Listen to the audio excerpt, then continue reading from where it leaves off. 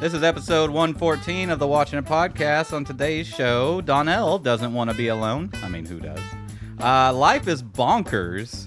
And on this week's episode of The Orville, I haven't seen a less deserved funeral since Tasha Yar. I'm your host, Robert, and with me is Donnell. Affirmative.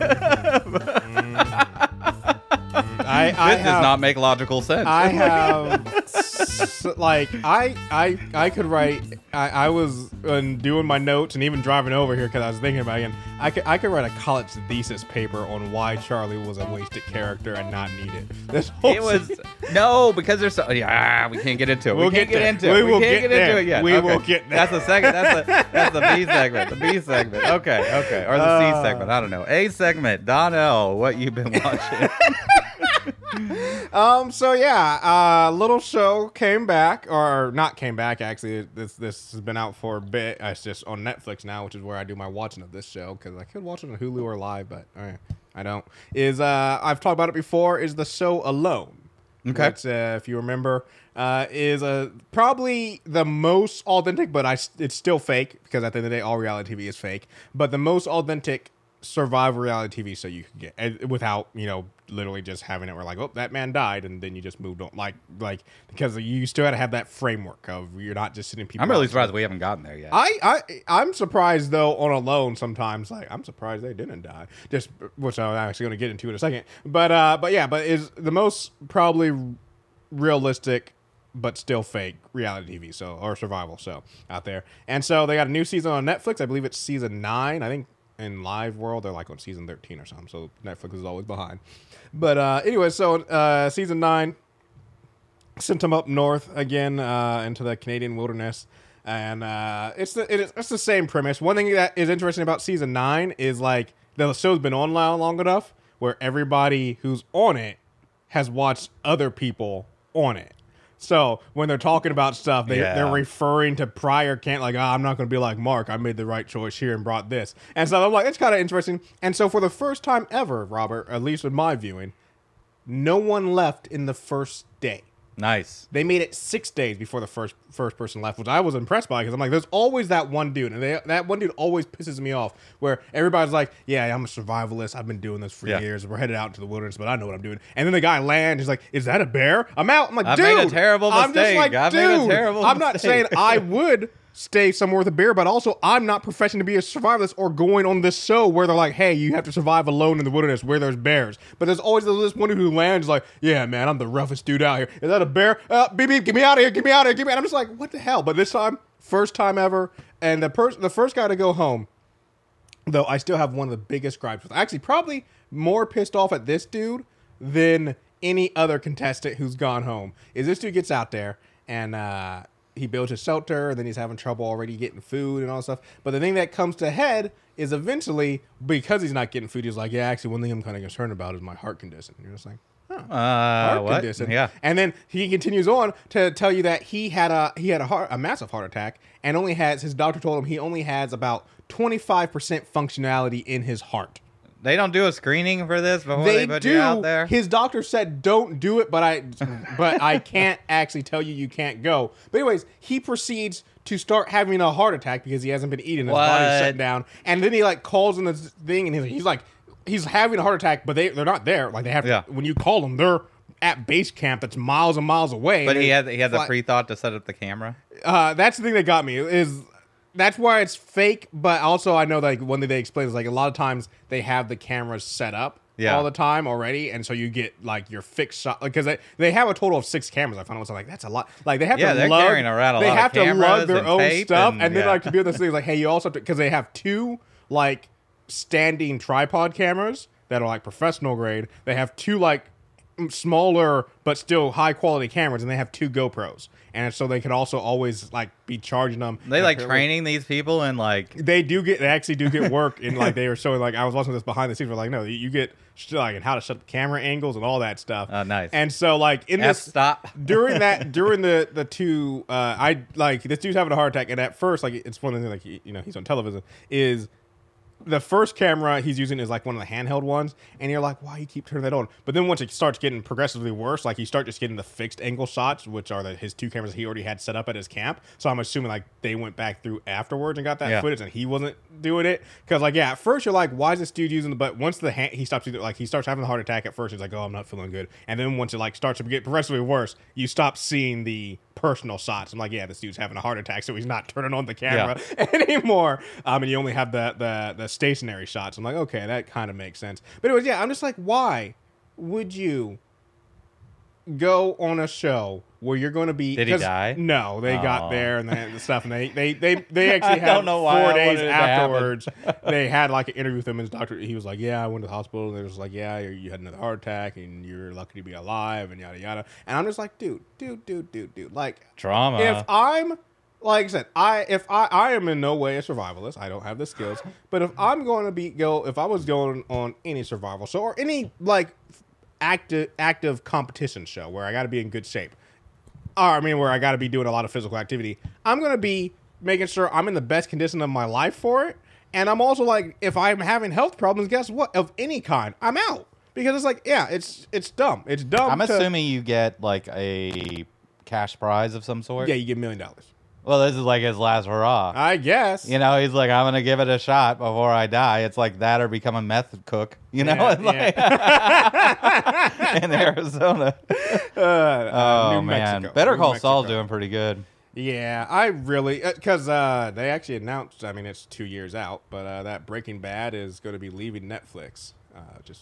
Because, you know, contracts and stuff. And so they announced that, and I was like, I've watched. Probably going to Disney. I've watched, I know AMC's probably going to announce their streaming service. But anyways, I've watched Breaking Bad a few times, but when I heard that, I was like, I'm going to need to watch Breaking Bad again. And I was like, I should really watch Better Call Saul, because I hear. Oh, you haven't watched Better Call Saul? Oh, it's real good. And I love Might be Breaking better Bad, than Breaking Bad in a and lot I of really ways. like the movie El Camino they made. I'm like, I like everything they've made.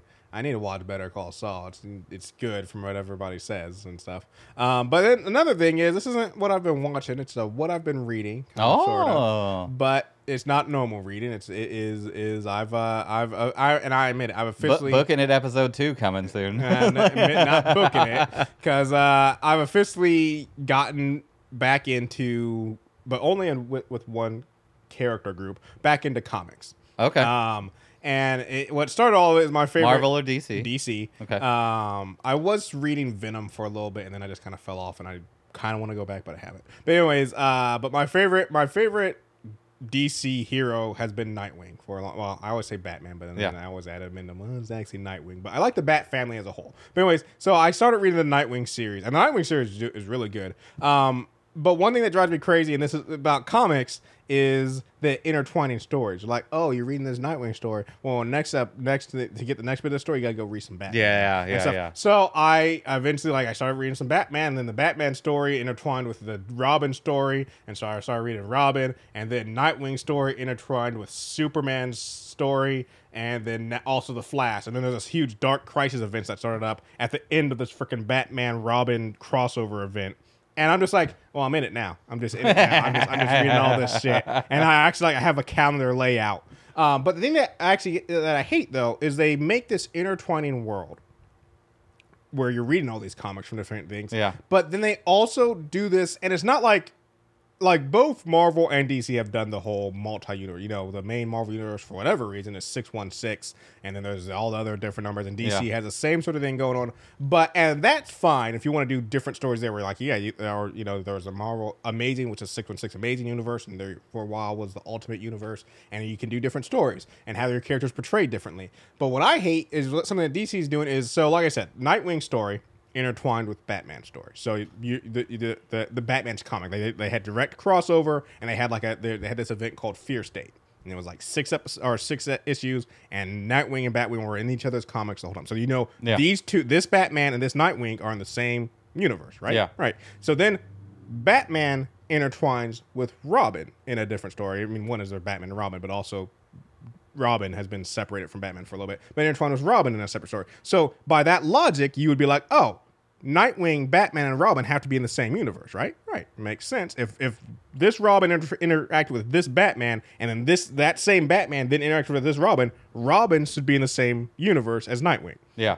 And so then also in the course of the Batman Nightwing crossover, there was some intertwining with the Batgirls, because there's 3 of them now. But anyways, the Batgirls. So like all of them are in the same universe. The Bat family's big right now. Oh, it's it's gotten huge. too big. Like I really like it. I like some of the intertwining storylines they've done, but also I'm just like, how do you have a full? I mean, Batman. It's no longer. It's a freaking army at this point. He has so many people. No, I love the way that they did it in Young Justice, like the later season. Like, where they're just all over the place, like basically like the weird CIA of the Justice League. And but yeah. So anyways, in Nightwing's comic now, he's.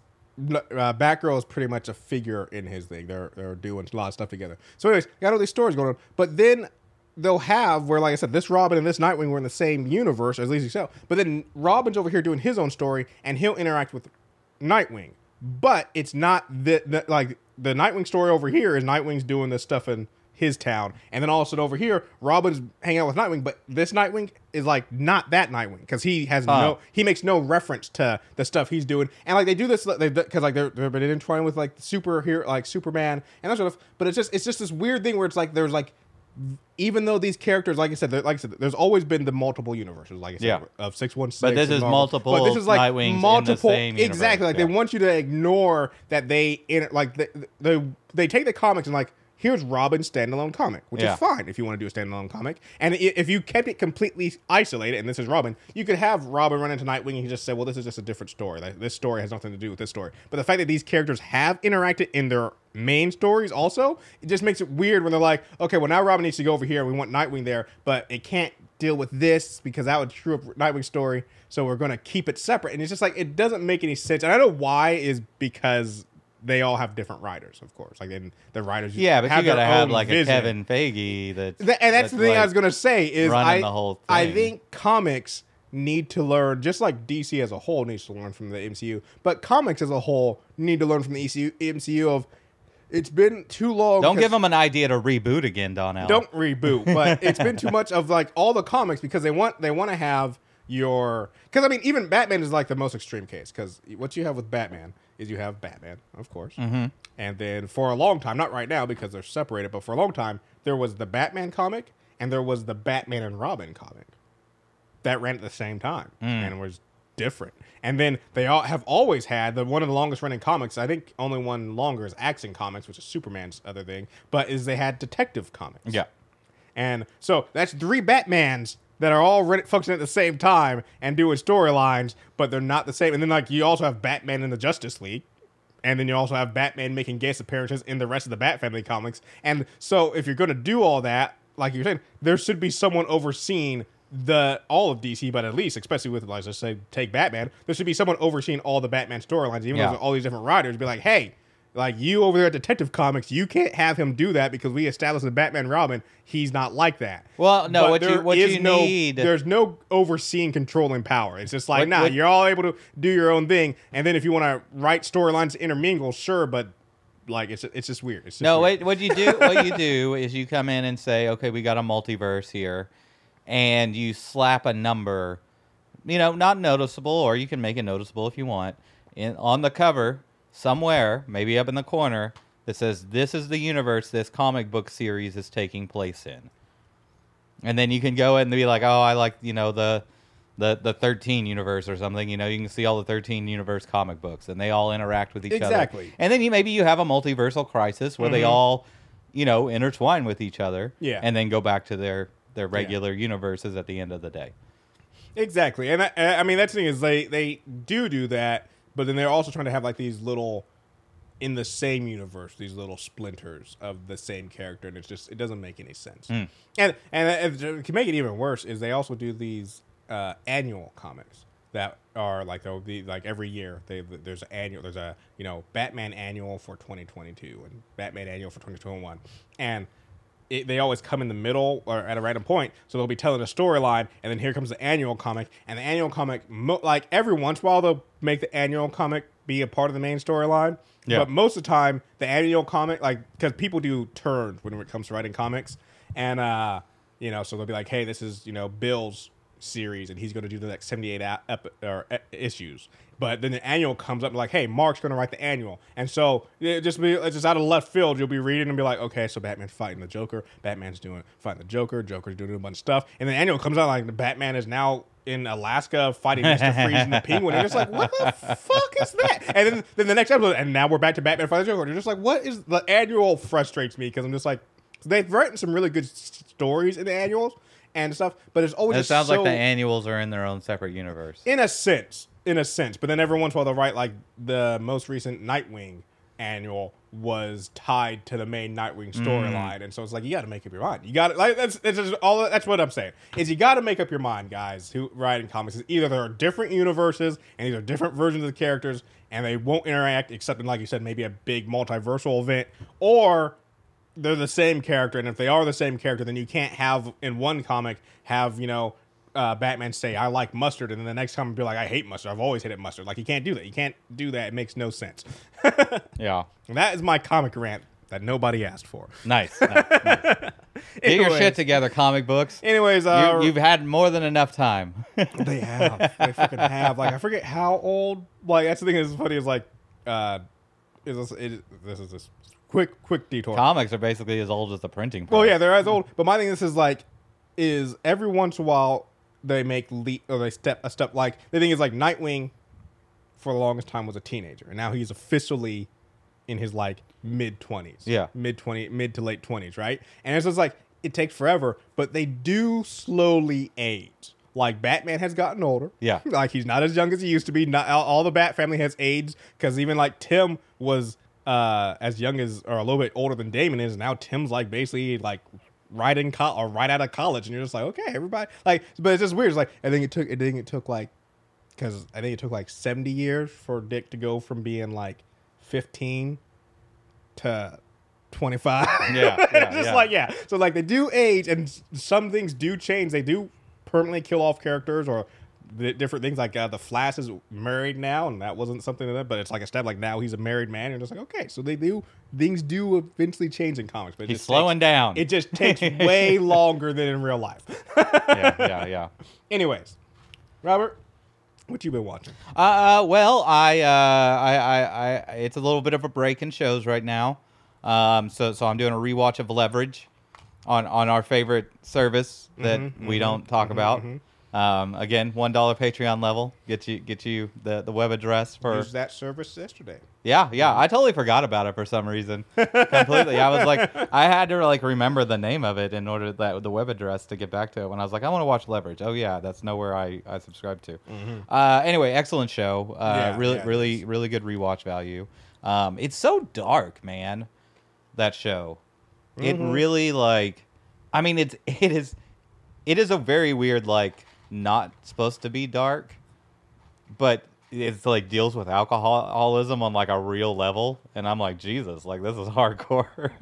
Well, they set up the characters to be kind of comedic and fun. Yeah. But yeah, they deal with like serious shit in there. So it's definitely the most egregious show for I'm gonna talk about our plan too close to the other people where they could obviously overhear it. Like he'll be in a circle with like the Mark, and he'll talk directly like in it towards his face, like but talking into like his earpiece. Yeah. Like he's like he's primed and ready. I'm like, dude, he would have heard you. Yeah. It's over. It's over. I've also been watching Westworld. Okay. That shit is bonkers. All right. It is insane. In a good way? This Okay. is an amazing season. Maybe the best season. That last season's really hard to get through. I had written off Westworld after last season, so I have not been watching Westworld, and now you're like, oh, it's amazing, and I'm like, God damn it. This is like the spoiler skip ahead a minute kind of thing.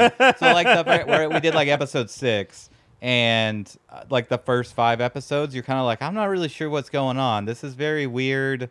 And like all the characters are like kind of dispersed, and it seems like people don't know, some of the characters don't know who they are and stuff like that. And in this most recently episode, they revealed that it's been 23 years since the last season, and the robots have taken over the planet and enslaved the entire human race with mind control.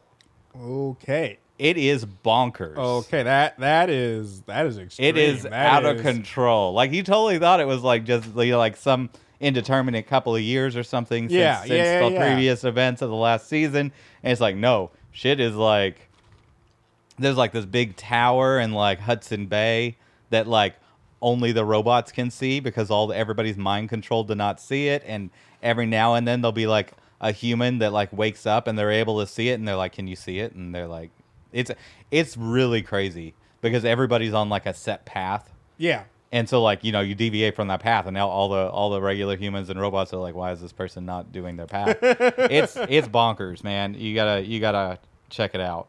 It is, if you like the first few seasons of Westworld, definitely check out season 4. Okay. Unfortunately, you got to watch season 3 to know what's up. Mm-hmm. But yeah, just absolutely. I was not expecting it. I was watching. I was like, did I miss something? Something's happened here. And I've been watching a lot of Let's Play. All right. I got to say, probably my favorite Let's Play person right now is Northern Lion. Okay. And he is. I mean, I would say I haven't obviously seen everybody that does Let's Plays, but he has this awesome like there's people who just do streams of consciousness, of just like talking about whatever, and then there's people who just like focus entirely on talking about the game, and I can't stand either of those things. I was about to say is like because my thing with Let's Plays is like I've watched a lot of different Let's Plays, and like I want somebody who. They're playing the game for me to experience it too. Like the ones who are just talking about whatever, it's like the one is they almost always have the game audio down where you can't hear anything, and then they're just like, so me and Bill were doing that. Like, dude, I'm here for this game. Like, I'm never going to play this game. I like to see this game, but also like, but I need someone who like, like there's the ones where it's either like just gameplay, so it's just watching someone play the game, or where they're just like you said, just 100% focused game. Like, well, that's not doing it for me either. Like, it's a hard balance. It's a hard balance, and it's really hard to find it sounds weird. You got to find your game streamers. Yeah. But like, I've been just like slogging through and finding different ones, and I have a few that I really like. But just Let's Plays. You got to find what fits you. And I think me and you are very similar in that. Yeah, he just does a really good job of like talking about the game a little bit, but also like interacting with the channel. Yeah. And like doing a lot of jokey stuff and whatnot. Yeah. But man, he brought up one that like threw me for a loop the other day. And just to give you an eye for the listeners that never have seen Northern Lions Let's Plays, he has some insightful stuff that comes out of his mouth sometimes. And he was talking about the lunacy of airbags.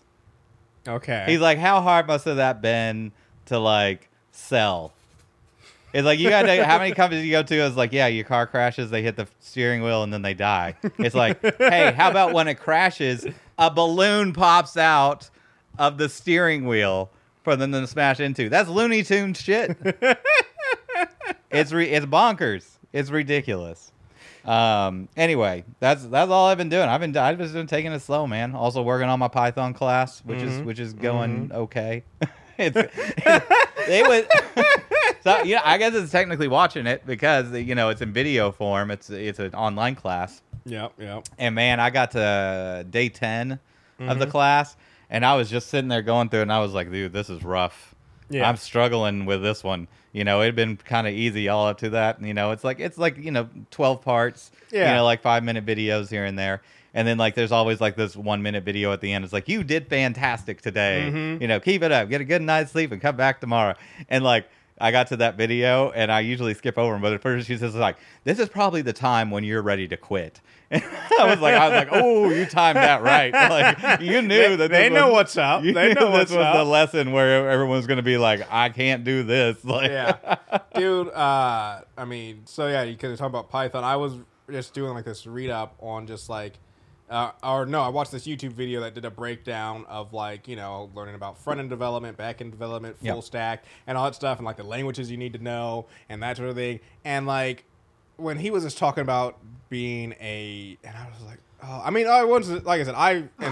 pointed this out many times, is that once it comes to programming, once you understand programming, not that you can understand any programming language, but you get kind of how they're built, and you can like figure out how you can start deciphering, and it doesn't make it. Once you learn your first one, you can learn other ones easy. Exactly. Yeah. But still, this dude was talking about being full stack developer and how like you Yeah. know it's like so he's like That you shit's know, insane. yeah, I'm just like, and he's just talking about like, so you're probably going to want to know like, because it was for web design, so he's like, you're probably going to want to know like some HTML and JavaScript, but you're not going to stick with that. You're going to need like, he's going all this front end, and then for the back end, you're going to need the Python and this and that, and you're going to need to be fluent in this, and then you probably it'd be helpful if you knew a little bit of Java. And I'm just like, dude, I'm over here with me, and I've always been like, I've been a one program dude. I started out with C++, and then I switched to Java. And when I got into Java, I didn't forget everything, but like I couldn't program in C++ anymore and stuff. And so I'm just like, this dude's just like, No, yeah, you gotta know 4 Mm-hmm. in order to and the one I think the one that Python is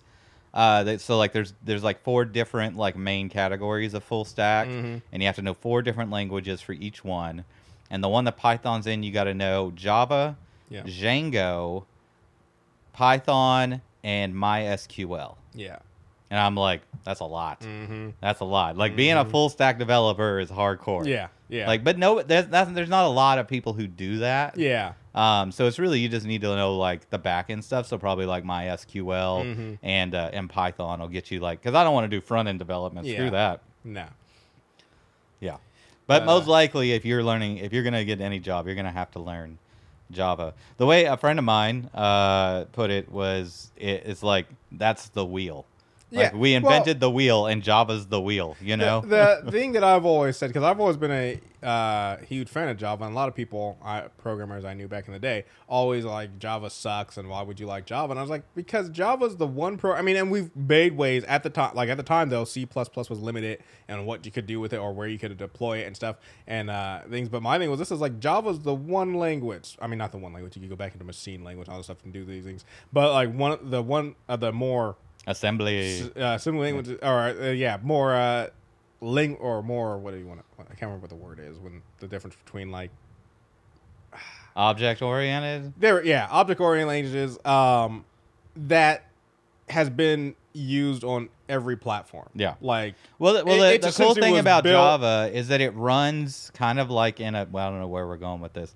Yeah, My understanding of Java is that it runs kind of like in a pseudo virtual machine environment, like it's encapsulated, degree. so it doesn't. It can run on anything. Yeah, because exactly. it's basically like a module And, I that's mean, running it's- independent that's of the thing everything is, else, like- and then passes stuff on. And I mean, it's one of the things that caused a huge law issue. But like, you can use Java on Android, Windows, Mac OS, Yep. Linux. You can use it for web design, even though it's a freaking nightmare. But still, you can use it for like doing like web applets and that sort of stuff. And so it's like, it's just the most, to me, it's like, yeah, it is very much more complex than it needs to be and limiting in some ways. But it's like, but it's also like, if you want to make something and be like, hey, I want it to run anywhere, like I feel like Java's always been the way to go in my opinion. Even though a lot of people still hate on Java.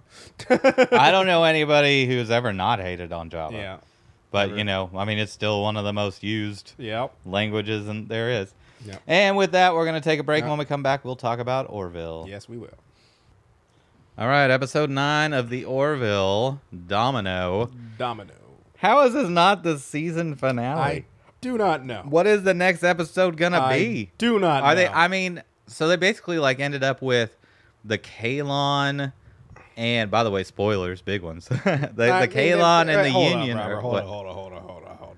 If you're listening to this podcast and we get to one of our main shows to talk about, Fair enough, and then you're going to write in and be like, hey, you guys spoiled it for me. What the hell are you doing here? Yeah. What the hell are you doing here? Yeah. That's what we do on this podcast. Yeah, you say spoilers when we're talking about something out of context, like, you know, but not psh. But anyway, the Kalon and the Union, or I mean, this was an eventful episode. Mm-hmm. The Kalon and the Union are working together. Yep. And the Krill and the Mocklin are working together. And I figure like the next season is going to be like that. Yeah. You know, like those battling each other. But like, could that be the next episode, or by the end of the season, like everybody's gonna be at peace or destroyed or something? I don't know what the next episode is. I mean, like, I assume the next episode is going to be an hour and a half long, but I don't know what they're going to do. They kind of wrapped everything up in this one. I mean, yeah.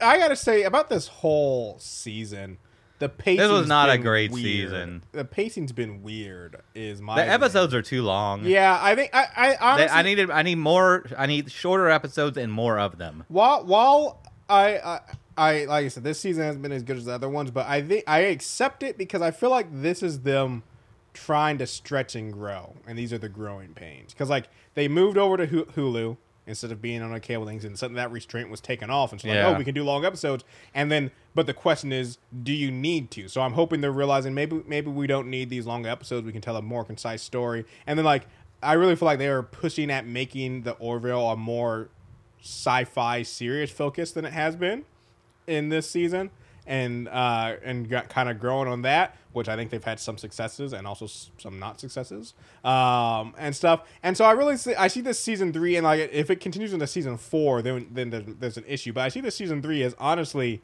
like this is just them like growing. Like they've gotten a new platform, they've kind of going in a new direction, seeing what they can do, and they're trying to figure out where they fit, and that's fine. But you also gotta like once you start, you gotta be able to also tell what didn't work and what did. And so hopefully we'll see in season 4 that they'll realize, hey, the long episodes not needed, and maybe we can focus a little bit more on storytelling, but not make it so serious all the time, or that they can find what they're looking it for. just seems like now I can't think of his name, the main guy, the captain. Seth MacFarlane. Seth MacFarlane has always kind of been, I mean, he's done movies, but he's normally been like held to that time frame, that commercial time frame. Yep. And this seems like the first time he's been let loose, and he just kind of bloated in every direction. Like every episode seemed like a kitchen sink episode. Like let's just pack in all the stories that everyone wants to do. Because it's Hulu and we can do as long as or short as we want. Yeah. And they chose the long side, which I think was a mistake. Yeah, and I like I said, I think it's like you said, it's his first time being released, and hopefully he learned to rein it in.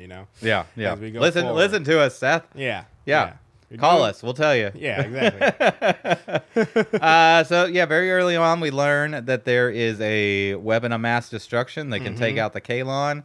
At first, I thought this was like a weapon that would take out anything. Yeah. But I guess that explains why they all bunched up together. Because starting out watching this fight, I was like, why would you do that? Yeah, I know. Why would you all let's make bunch one up giant together? Target to die with? I guess they're just trying to get it over quicker. I don't know. Yeah. And I don't know where to go from there. Well, so my thing is, so they developed this weapon, all powerful weapon, which is like, okay. I mean, one is like I said, it's the whole trope of any show of how just significantly when one door, like how in real life, people always say when one door closes, another one opens, or that sort of thing. But as we know, and like in real life, no, sometimes the door just closes and you're just stuck for a bit. Yeah. And but no, in shows, like, it's just so convenient that as soon, like, right after the Moclans leave, the most powerful military out there, right after they leave, it's like, hey, guess what? We got a weapon that can kill the Kaylon. You're just like, really? But my headcanon is that they maneuvered that strategically so the Moclans would leave so they could keep that weapon out of their hands. They'd be like, we don't need you anymore. Yeah. We never really liked you all that much. So, you can go ahead and go because... then we'll mention that we've got this weapon. Yeah, maybe that's it. But so they make this weapon and they show off its power. Then they go back to the Union and they're debating what to do with it. And I'm just like, okay, well, I'll tell you what to do with it. What you do is you do not fly. Whether you want to try and get peace with the Kaylon or not, you do not fly to them and be like, hey, we have a weapon that can kill all of you, so we need peace, and we only have one of them. I was like, no. What you do is... Did they tell them they only had one? Because you either destroy the weapon or you start mass producing it like crazy. I was like, the fact that it's like, no. You need to have like at least like 10 or so backups ready to go just in case. Like, I was just like so pissed at them that they're just like, we got one. Okay, let's go to man-peace terms. They're like, let's not. Let's keep this on the down low until we got like a solid... amount, because I also you take the one ship with it to them because you had to be able to defend yourself. But I was like, what if they got a good shot in? And also, so you have the one ship with the one weapon with the two individuals who made it all in one convenient location. Where if they got a straight pot shot off, it's like boom. Oh, we're all fucked again. Like, I'm just like, no. You have also, I've never been a fan of Charlie. We've made it very clear. This episode did not make me any more a fan of Charlie. Actress is fine. But I will say one thing is, I have one question for the Union. I actually have a lot of questions for the Union. Is why, especially after she made this weapon, why is Charlie apparently the greatest human mind Yeah. to exist. Unique, according to Isaac. Flying on. She's essentially the co-pilot. Yeah. She's not even in engineering or science lab. She's helping fly the ship, Yeah. and she dabbles over here with some of this. I'm like, why is she just a co-pilot on the ship? Why isn't she working in engineering? Why isn't she working into the science lab? Why isn't she in the Capitol with like her own full-fledged science team surrounding her? Because she is the greatest mind the human race has ever seen. But no, she's just gonna hang out in the Orville. I was like, I do not like the character, but I still think, what the fuck?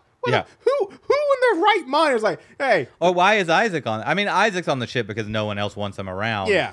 But I'm also at the same time like, no, you've got him in the lab helping you figure out how to take out the enemy, you know, who he knows intimately. That's one thing that the commanding officer says is like, hey, Isaac, you were asked to build a weapon or find a weapon to stop the Kalon. I'm like, okay, so you did ask him this, and why is he still on the Orville? Like you said, lab, just nonstop work. He's a robot. He don't even need to sleep. Nonstop work. What are we doing with this? Well, I mean, don't get me wrong. Isaac and the Doctor, one of my favorite things in the Orville. I could have used a lot more of that. I could have used more of it. But also I'm like, I need that in every episode But, a little bit. my If you thing got is- an hour and a half to kill, give me 10 minutes Yeah. of the Doctor and Isaac every episode. but what I was going to say is like Isaac and the Doctor love that, but also another note is like that relationship is not important in the grand scheme of things. Like if we're looking at like the world, Yeah. it's like, so why is Isaac on the Orville? He doesn't need to be on the Orville. Get him. He's a distraction. Get him away. Like, No, I'm where just was the episode or the storyline interspersed through the episodes where Isaac was like, this just came out of nowhere. Yeah. Oh yeah. It's like, no, this should have been throughout the entire season where Isaac's working on the weapon. He tells the Doctor about it during an intimate moment or something. And then, like, the rest of the season, she's trying to talk him out of creating the weapon because Yeah. she's a doctor and she's like, you can't commit genocide. This is a weapon. That's There's a no great storyline. Yeah. That's Seth, like- hit us up. We will help you write season 4. Let us storyboard the whole season out for you because that was really missing from this. It's like just Yeah. in anything interweaving and Overarching, whatnot. interweaving storyline. I did like these admirals who got super hard-ons for this genocide. Yeah, it's like let's do it. And so so they get the weapon. They talk to the council. Council's like, well, we'll middle ground it, and so they go to the Kalon. And I will say, like they went to the Kalon, basically like, hey, we have this weapon, we can kill you. And I will say that the general who was like when you're trying to broker peace, especially when you're trying to broker peace with a weapon that can kill everybody, you don't want to lay it out. It's like, hey. You either like, even though that's implied, that's always in that scenario, that's implied. When you have a weapon that can kill a whole race and you're saying, come to the table and have peace, it is implied that the other option is you kill everybody. But you don't just say it. When he's just like, well, you really don't have a choice. I'm like, whoa, dude, that's not a good way to negotiate peace. Just to be like, you don't have a choice in this match. Like, hey, you want to give the lore they have a choice, so hopefully they can, at least see it as they made their own choice. This was a surrender for sure. This was This was like we're gonna play ball until we figure out a way to destroy you again. So I thought this cabin was on the holodeck at first. Yeah. I could have definitely gone without this Gordon Burke sing along shit Dude, going on. I said this. I wonder if that earlier. was really them singing. I'm gonna say yeah. Like, 'cause she got a good voice, that actress. Oh yeah. No. I'm gonna say one of the things that in this episode brought back this fear, but now it's gone because she's dead. But I was like, please don't make. I'm really surprised they didn't develop that at all with all the time they had in this season. Like, they didn't really go anywhere with that. No, but I didn't want them to. I mean, I didn't either, but I'm just surprised that they didn't because it really seemed like they were strongly alluding to it. And I don't. So I have this problem with Star Trek, in that like Picard has like a vineyard and stuff. Yeah. Like, why does he get this cabin? Like, What do you how mean? does ownership work? Oh yeah, yeah. Like, how is this cabin not destroyed in like the wars? I and think in Picard's case, you might give it a little bit of a grandfather. You could say it's like sort of history thing. or Exactly, something like that, It's been in his family forever, and you're not just gonna when we finally do away with money and all that stuff, not just be like, hey, well, you don't get this anymore. But no. Just how does in a universe where ownership or property, like everything is this, like how does ownership work is exactly the question I could use to answer. But yeah, this cabin that they have on Earth, I'm just like, I get it. Don't get me wrong, I get you just war, you just got out of a big war, your biggest enemy just became a tentative ally. But I'm just like, no, it's a little. I feel like it's a little too like. if they would have spaced it out as like some time, it's a little too soon to be going and having a drunken night at the cabin. Yeah. To be like, hey, we just got peace. And I'm just like, no, I feel like there'd be a lot more debriefings. Peace at the end of a nuke. Yeah. And there'd be a lot more debriefings and breaking things down before it's like, now we can just go out and like they had even. By the way, they wouldn't be at like their own private party. Mm-hmm. They would be at the giant celebration where they were the guest of honors. Yeah. Like for stopping the war. Yes. Like they would be, they'd be getting medals. Mm-hmm. Like it would be a whole thing. Yeah. And then you have that whole big party going on with the medals and stuff, and everybody's enjoying themselves. That's when you have Ted Danson roll in with his crew to steal the weapon. Which was insufficiently guarded. Oh, yeah. Well, no. And I mean, I'll give it, this thing is like, I'll give it a pass maybe if maybe everyone has their guard down in the future because everybody believes everybody is in peace and time. Because my thing is like, no. If you have a weapon that is the only thing keeping you from being annihilated from a evil force that wants to destroy everything, if you have a weapon and you only have one of them, and that stuff, it's like that. It doesn't matter, like it's in a vault that Ted Danson can't open by himself. You know, it doesn't matter that he's a high tier general. It's like, no, you got to have like the president or whatever the equivalent is. You got to have the president, 4 generals all there, and also like the security on that is not just a couple guys with guns. Like no, it's the most like top elite security, round the clock. First of all, cameras on. Everybody who's working in there has been in their position for at least 35 years. Yeah. Like there's nobody who it's their first day in the office who's like, hey, you're guarding the superwoman. It's like no, everybody's backstory. Who like you know what they've done, what they had for breakfast 25 years ago. There is not one person who's like, hey, I'm new here. What's going on? No, there's none of that. No, this should have been like that's the stealing of the weapon should have been a whole episode. Yeah, like should have been elaborate. Like it should have been like your Ocean's 11 stuff because like first of all the weapon should be in multiple pieces spread out in different vaults, and like if it moves anywhere, alarms should go off across the whole planet. It's just ridiculous that they could steal it. But anyway, he steals it and somehow gets away and takes it to the Krill, even though like he did like an unauthorized flight. Yeah. I'm like, that doesn't raise red flags. Well, maybe he's an admiral, but still. Maybe he could authorize heading towards Krill space. I mean, yeah, that's a little much. After a weapon was just stolen. Especially just a random subtle. Yeah. But yeah, so yeah, he goes to the Krill and gives it to them in the Moclan because he knows they'll use it. And they kill him for it. And I got first like, they'll find out about our union, and then like literally the very next scene they find about the union anyways. And so I just was like, I think they just wanted to stop paying Ted Danson for guest spots. Like they killed him because they're like, we can't keep. He's got more Good Place episodes to do.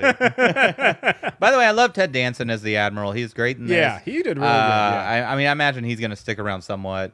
I love all the admirals. How's he going to stick around somewhere? He's dead. Did he die? Oh, he did die. He did die. Yeah. Sorry. So what do you mean? Look, he's undying. He's Ted Danson. He is Ted Danson. He'll come back somehow. Force Ghost Ted Danson. Okay, so I want to know how Bortus knows about this weapons manufacturer. Apparently everybody knows about him. It's just common knowledge in Moclan world that you know about where the special base is. I mean, I guess we don't know what Mortis's past life was. Maybe he was a high-ranking military officer in the Moclan before they joined the Union, but he doesn't seem like it. Because I'm like I said, we don't know what Mortis was doing before he was on the Orville. So for all we know, and he's a Moclan, so I would assume he's like kind of on loan or something. Like, isn't he wouldn't he be one of the people that's supposed to pull out when they? No, remember last episode they said that they ended it by him saying that him and they had renounced their citizenship. I hated the last episode so much. So you just blocked it out. Yeah. I understand. No, yeah, they renounced their. So they're no longer Moclan citizens. So anyway, they go to this planet where this weapons manufacturer is with this big compound. Yep. And they're gonna try and get in and take it with brute force. Real for some quick, reason. actually, before we get there, the fact that I'm just like, that is some just insanity is the fact that before this they go and they ally with the Kaylon. Yeah. Do this, and just like those talks to be like, hey, we need you to help us get back a weapon to kill you. But it's like also, but it's like, but if you don't help, I get why the Kalon would do it. But I was like, that's just the most mess of like, hey, so know that. Also, like, hey, could you gather your whole fleet and let's take it where that weapon is? Yeah, exactly. That's like, honestly, I'm actually surprised they did do it because there's also a possibility that the Kalon should have been like, wait a second, logically, this sounds more like a trap. Like, bring all of our fleet to where the weapon is, and they're going to be getting the weapon ready to kill us. And it's the life forms. We don't believe any life forms are trustworthy. Plus, you know that all of them, even the Krill for a short period of time, but you know that all of them were allied against you, and maybe this whole them having fallen out with the Moclan and the Krill is all just a shell game to make us believe that it is. Like I feel like even the logical lines for honestly the Kalon should not. Yeah, should not have teamed up with them. Kalon should have been like, hold up. So you no longer have the weapon you were holding to our head a moment ago? Yeah. Yeah, you're done. Yeah. And also, we're gonna wipe you out. Wipe you? Yeah, no. So yeah, actually, I didn't realize that until just now. But it's like, yeah, it actually made no logical sense for the Kalon to team up with the Union for this. Hey, along with other things that don't make logical sense. Yeah. Starfighters. We finally get to see the Starfighters doing something. Finally. Hey, you know what I do, Donnell? What? Whenever I'm going into the biggest battle for the galaxy, I'm gonna remove my primary pilot from his station. I'm going to remove my secondary pilot from their station. And I'm going to remove my main chief engineer from their station. And my doctor. And my commander. Wait, no, the doctor was still on. Was the doctor still on? I thought she went down with him. No, she didn't. Anyway, either way, you don't take your main pilot off the bridge. And it's something that, I mean, Star Trek did it too, but I think we just looked at the way it's like they need a Fissile away team. And no, the commander makes sense because you would have your captain on the ship, commander goes down to thing, and the and so that's the only part that ever makes sense is the security officer going down all the time. That makes sense too. But then I'm like, but yeah, instead of Gordon being out in a fighter, he should be in the engine room, and you have some other. Gordon kind of made sense. I mean, not Gordon. Sorry, not Gordon. Lamar. Like, Lamar made no sense. There has to be somebody else who can fly that thing. And then also, I mean, while Gordon makes sense, like, I feel like that, like, it's just like how you have, you have fighter jet pilots and you have helicopter pilots, and you're not in the Navy, and you're not like crossing over and switching it up. Like, no, you have a job. And so if Gordon is the best fighter pilot, then you should have a different main pilot for the ship, because you're in this major complex firefight. You don't want. I mean, I'm not putting down this person, but whoever. I mean, it wasn't even number 2 flying this ship. It was number 3. Yeah. Because like I said, Charlie is number 2 pilot essentially. Yeah. So I don't even know who would fly this ship. But it was like, yeah. So I was like, my thing is like, I want my best fighter pilot in the fighter, but I want my best main ship pilot, whatever you want to call it, in the ship. And so Gordon is one or the other. If he's the best fighter pilot, then have somebody else train him. Maybe it's Charlie and somebody else train out to be the best ship pilot, or if he's the best ship pilot, get somebody else in the fighters. Like, it's just like. No, so that's like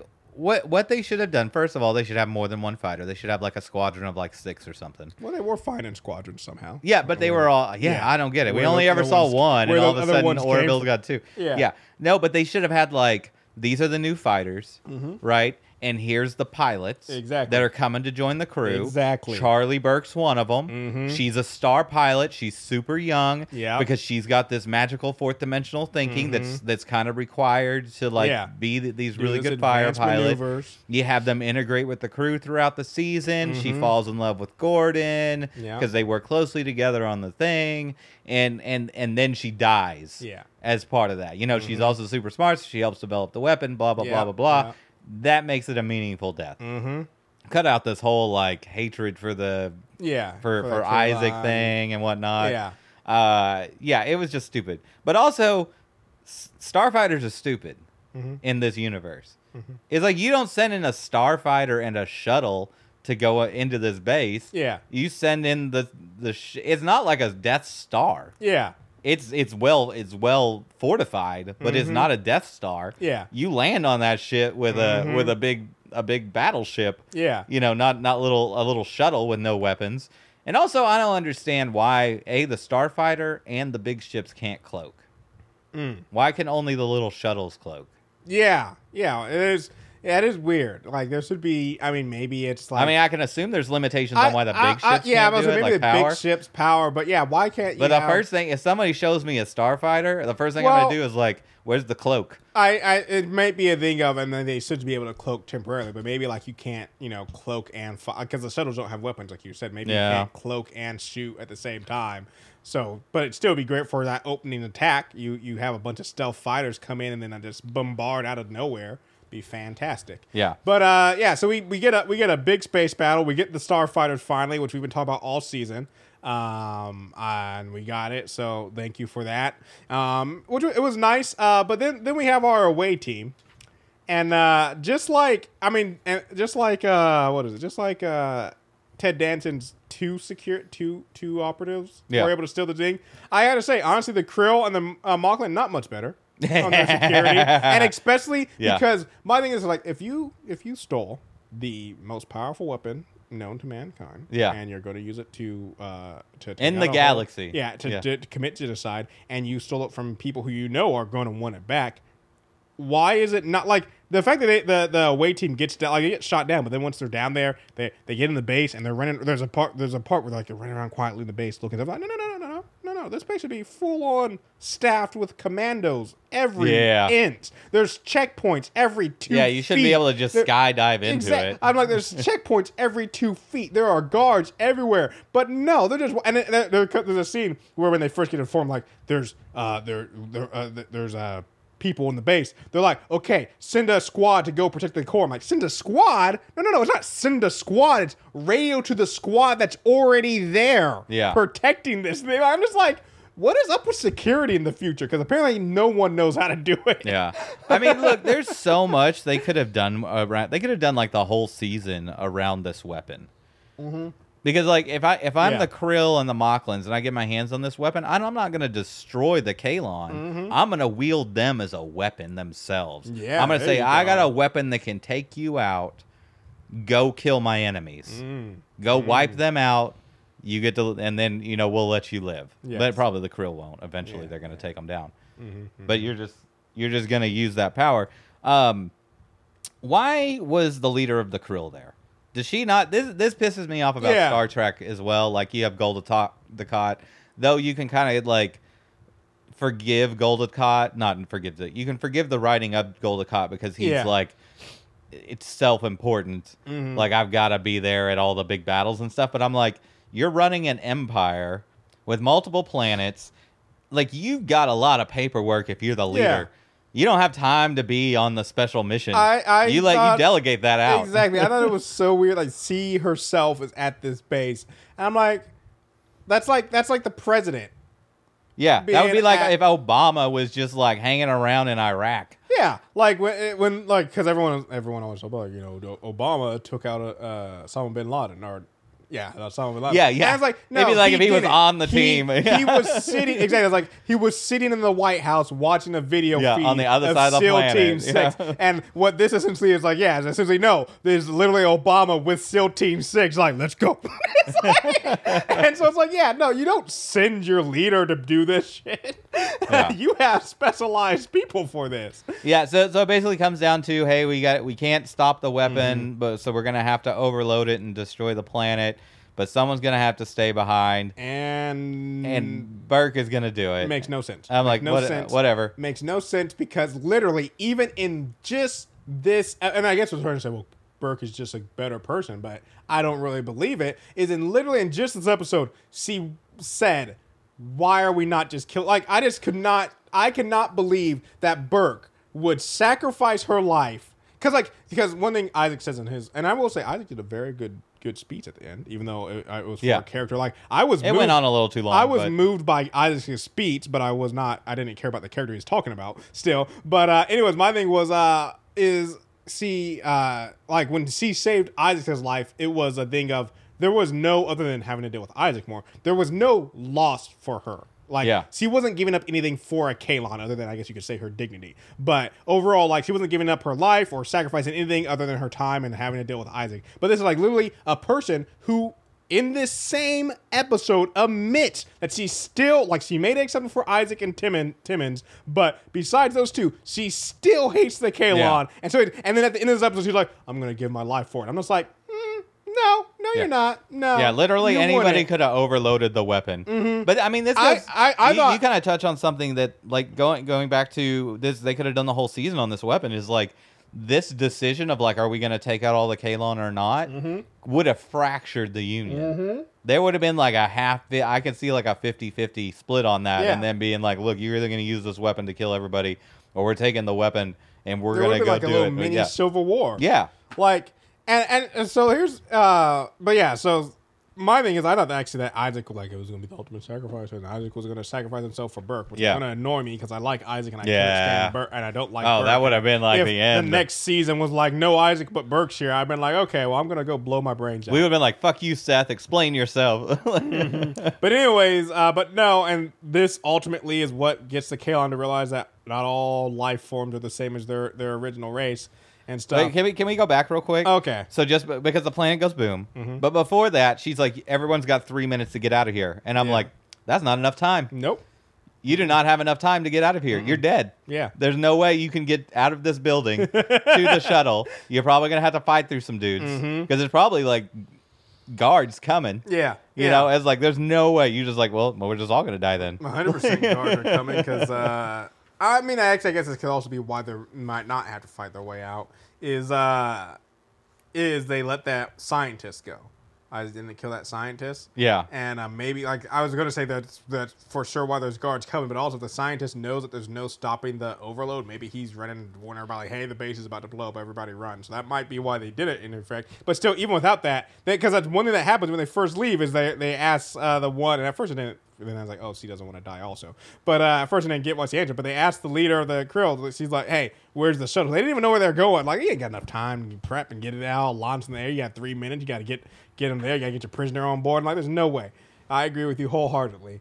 But yeah, yeah, basically that gets the Kalon to be like, hey, not all life forms are evil like ours. And I'm like, fine. I do think long term, like, how are the Kalon going to work in the Union where it's like, well, hey, they're provisional. You know, they're kind of like just easing into it and seeing how it goes.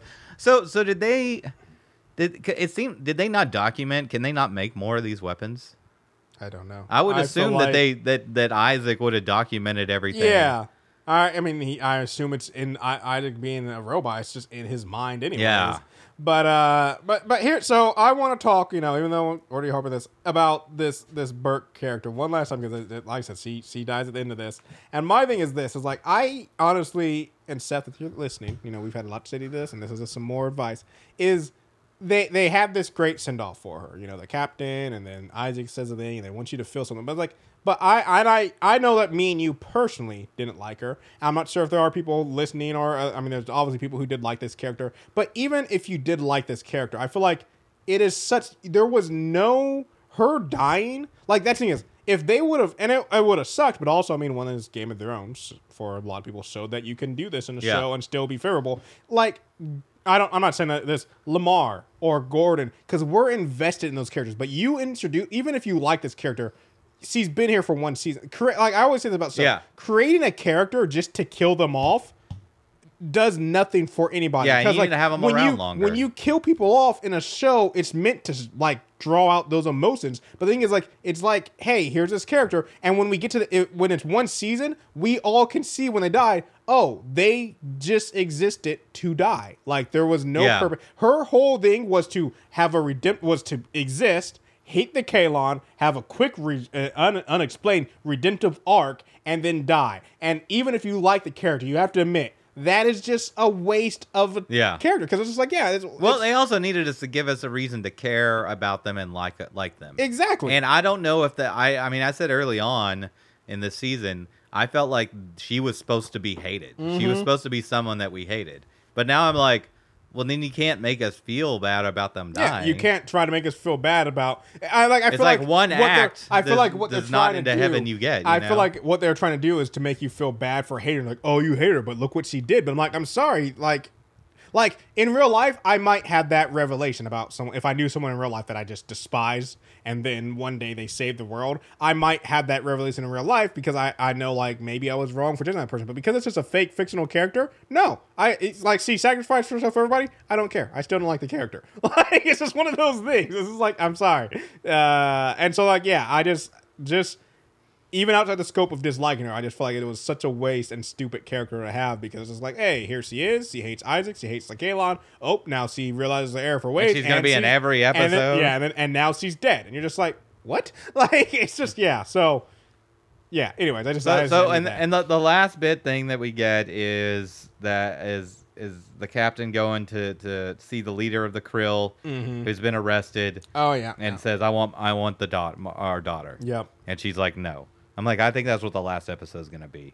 Is him going to get the daughter from Krill. That probably it makes sense. Yeah. I mean, that's the only thing I can logically think of. That gives us something to have a last episode about. Because without that, I'm like, what we just going to be watching like the day to day on the Orville, which. I guess I could do that. I mean, they seem to make it sound like it was a really big deal that there was a half-breed human Krill. Yeah. And I think that's somehow going to like bring the Krill into the fold, and the poor Mocklins are just going to be left out, left out in the rain. They'll have to join forces with the women only planet. Like it's one of those things like those two cultures hate each other, but the reason why they team up is because they realize there's only two out there who will like they won't force that. They'll like. There's no way that the women planet will be able to force a Mocklin to subscribe their ways, and their vice versa. So they might be able to actually work along. Wasn't the all-female Mocklin planet? Wasn't that in Mocklin territory? Because they're like screwed now if the Mocklins left the Union. Well, but I can't remember where the planet is, but that's another part that you probably forgot from the episode is that they officially made that part of the Union. Oh, that's right. It said that they're going to protect it. I hate that episode so much. I know, Robert. It's very apparent that you do by how much you like remember nothing from it. Anyway, join us next week for the season finale. Whatever that might be about. Hopefully it's not 2 hours. As always, it's going to be the shortest episode of the season. Yeah, there we go. As always, you can find us on our website, watchingpod.com. There you can find links to our Twitter, to our Instagram, and to email us. If you have different thoughts on these episodes, we'd love to hear from you. Donnell, what else should they do?